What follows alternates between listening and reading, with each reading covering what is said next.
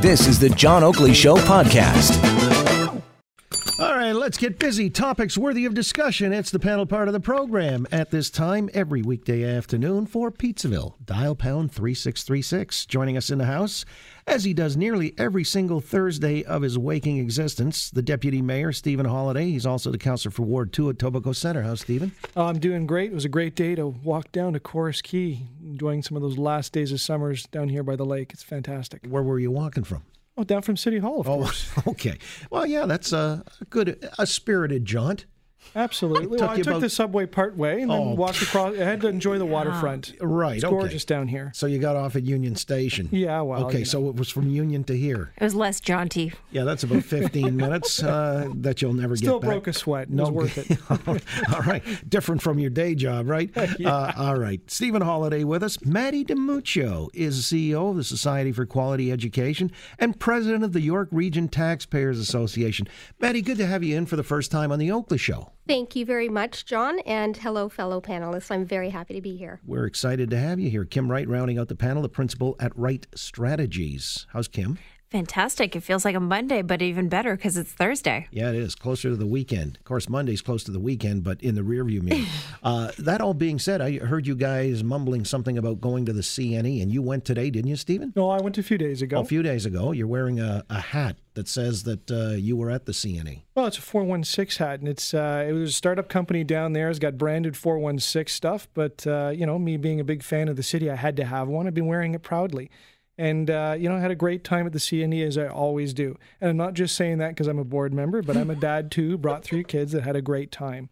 So I encourage everyone in Toronto and the GTA to find a way to come down. Well, give us 2 or 3 recommends, must-sees if you're at the CNE, notwithstanding the rides and stuff like that. Yeah, the rides are always cool, but they've got a lantern show or festival, which is indoors in the darkened rooms. Nice and cool in there to escape the heat, and you see some legends and fairy tales.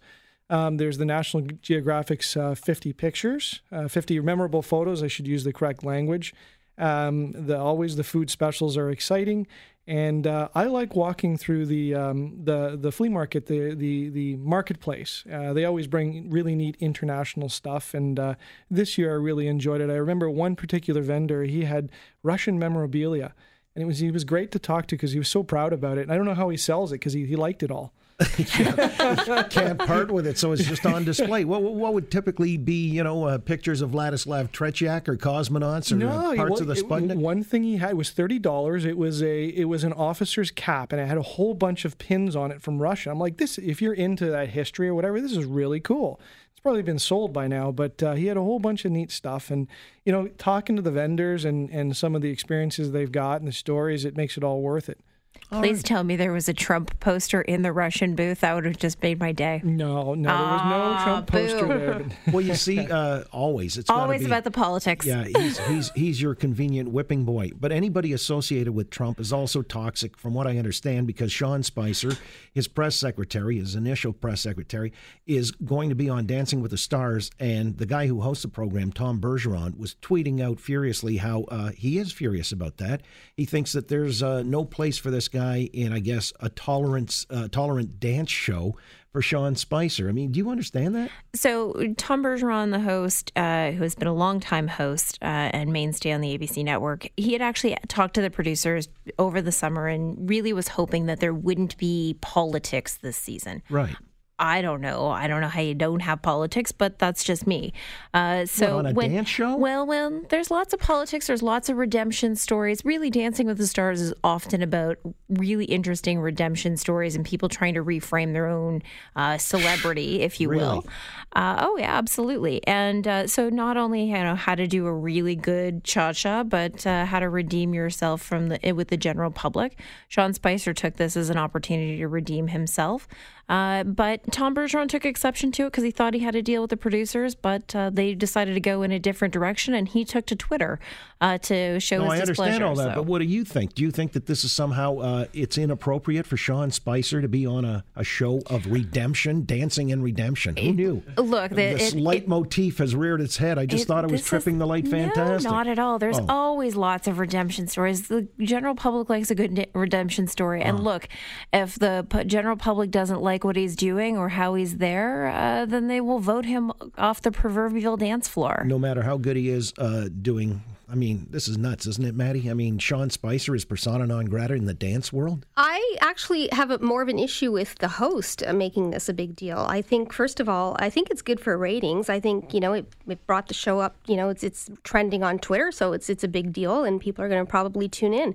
But I don't think it was really the host's position to decide, to have his personal opinion about what he thinks about a specific person who was associated with Trump. Sure, you can go into Spicer's history and say, he's done all these alleged lies, all these things that he's done wrong. But essentially, that was his job. I mean, isn't that our jobs, to lie for the people we work for in politics? That's just how it is. So for the host to, just to say, I don't essentially don't like this guy. Who cares? You know what? I didn't know he could do the Mamba. That might be an interesting thing. He did say, however, that he didn't want to see anyone from politics. He wasn't just on the Trump beat, but originally. But you know what? A lot of those people, those stars that are on the show, they have a political voice too. Let's just admit that Hollywood has become so political that everyone has an opinion now. So if I look at someone like Meryl Streep, I think, well, what did she say about Trump, right? There's a lot of people out there in Hollywood who have that political opinion. Well, let's just, notwithstanding a former actor became a president, Hollywood has always been political. That's not a new thing. I get that people decidedly political. I get that people in the social media world. There's no room for dissent. There is no room for dissent. I mean, I guess on the endangered species list in Hollywood right now are Republicans. There's John Voight, Chachi, and who else? It's a very short list. Anyway, the point being that, people are being shut out and shut down. We saw that yesterday, by the way, with the Ethics Committee hearing. And I got to ask around the horn, because this is either arrogance or it's smart politics. How do you see it, Stephen Holyday? The Liberals just put the kibosh on this whole thing. Mario Dion said, I'm around the corner. Just give me a holler. I'll come here on a moment's notice. I can explain everything that I found in my 63-page comprehensive report. And it was stillborn because the Liberals had the majority. Smart politics on their part, or does it reflect negatively, show them to be arrogant? I think it's gross. I mean, I'm of a political entity, a council, that whenever a report like this comes forward, we have that chance to cross-examine it in a public way and ask the questions. And the process is the process. People that may have a predisposition to support or not support it will ask the questions that they want. But this is the essence of transparency. You have this thing out in the open. I'm really upset as a Canadian. Were the Liberals shrewd? Of course they were. They shut the story down. Because the longer and the more legs that this story has, the more damage it has. Because at the end of the day, I think most people aren't paying attention to it, especially in the last throes of summer. And any techniques to breathe life into it by the opposition are things that are going to help them politically as we head into the election. Well, we were just talking to the Conservative MP from Thornhill, Peter Kent, on the committee yesterday. He's dismayed. He still thinks this has legs.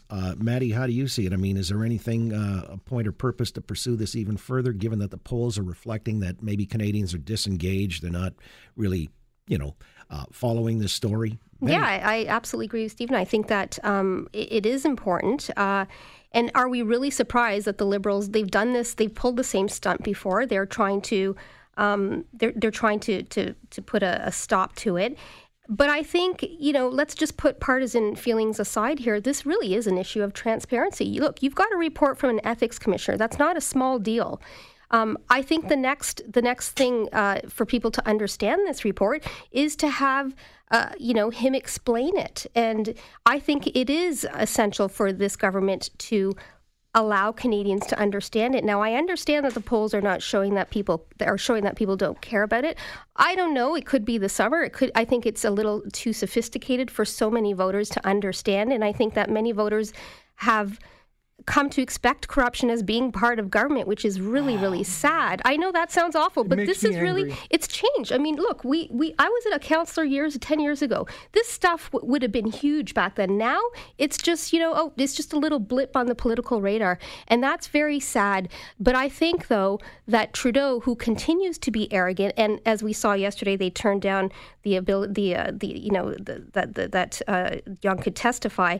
I think that shows his arrogance. And the more he's arrogant, the more that will bother voters. Because I think voters can handle corruption, but they don't like arrogance. And that's been proven before historically.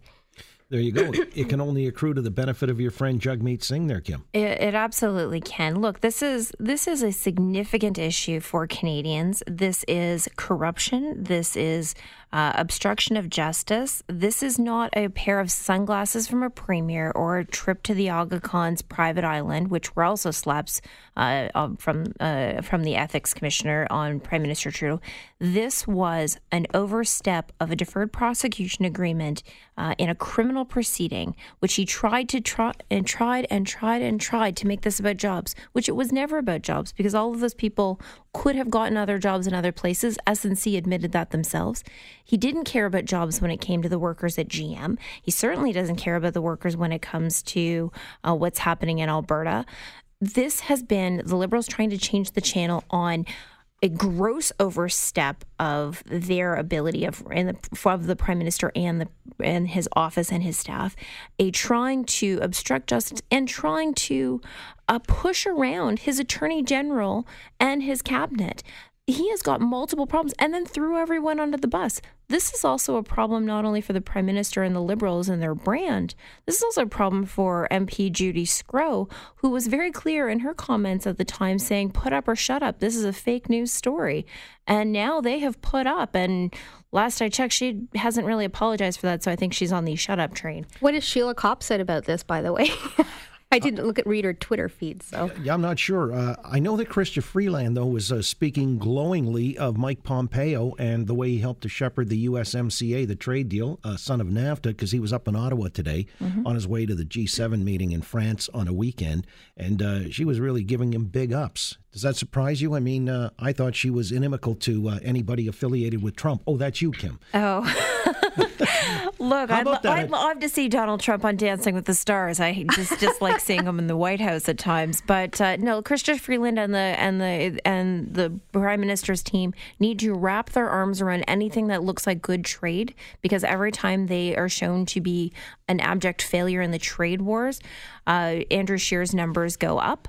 And so they needed this good news story. Frankly, this goes back to the Prime Minister's failure on China, where he says his strategy is working, to which I would say to the Prime Minister and his team, what would not working on China look like? Well, loving on Trump is just real politic, and that was the reason for it. I wanted to pivot back to some local matters, and that's right in the wheelhouse of the Deputy Mayor, Stephen Holyday, who is with us, as well as the education file. Maddie Di Muccio is the CEO of the Society for Quality Education, so we'll get you to weigh in on those matters and more. And Kim Wright, a principal at Wright Strategies, on our panel this afternoon on The Oakley Show, Global News Radio, 640 Toronto.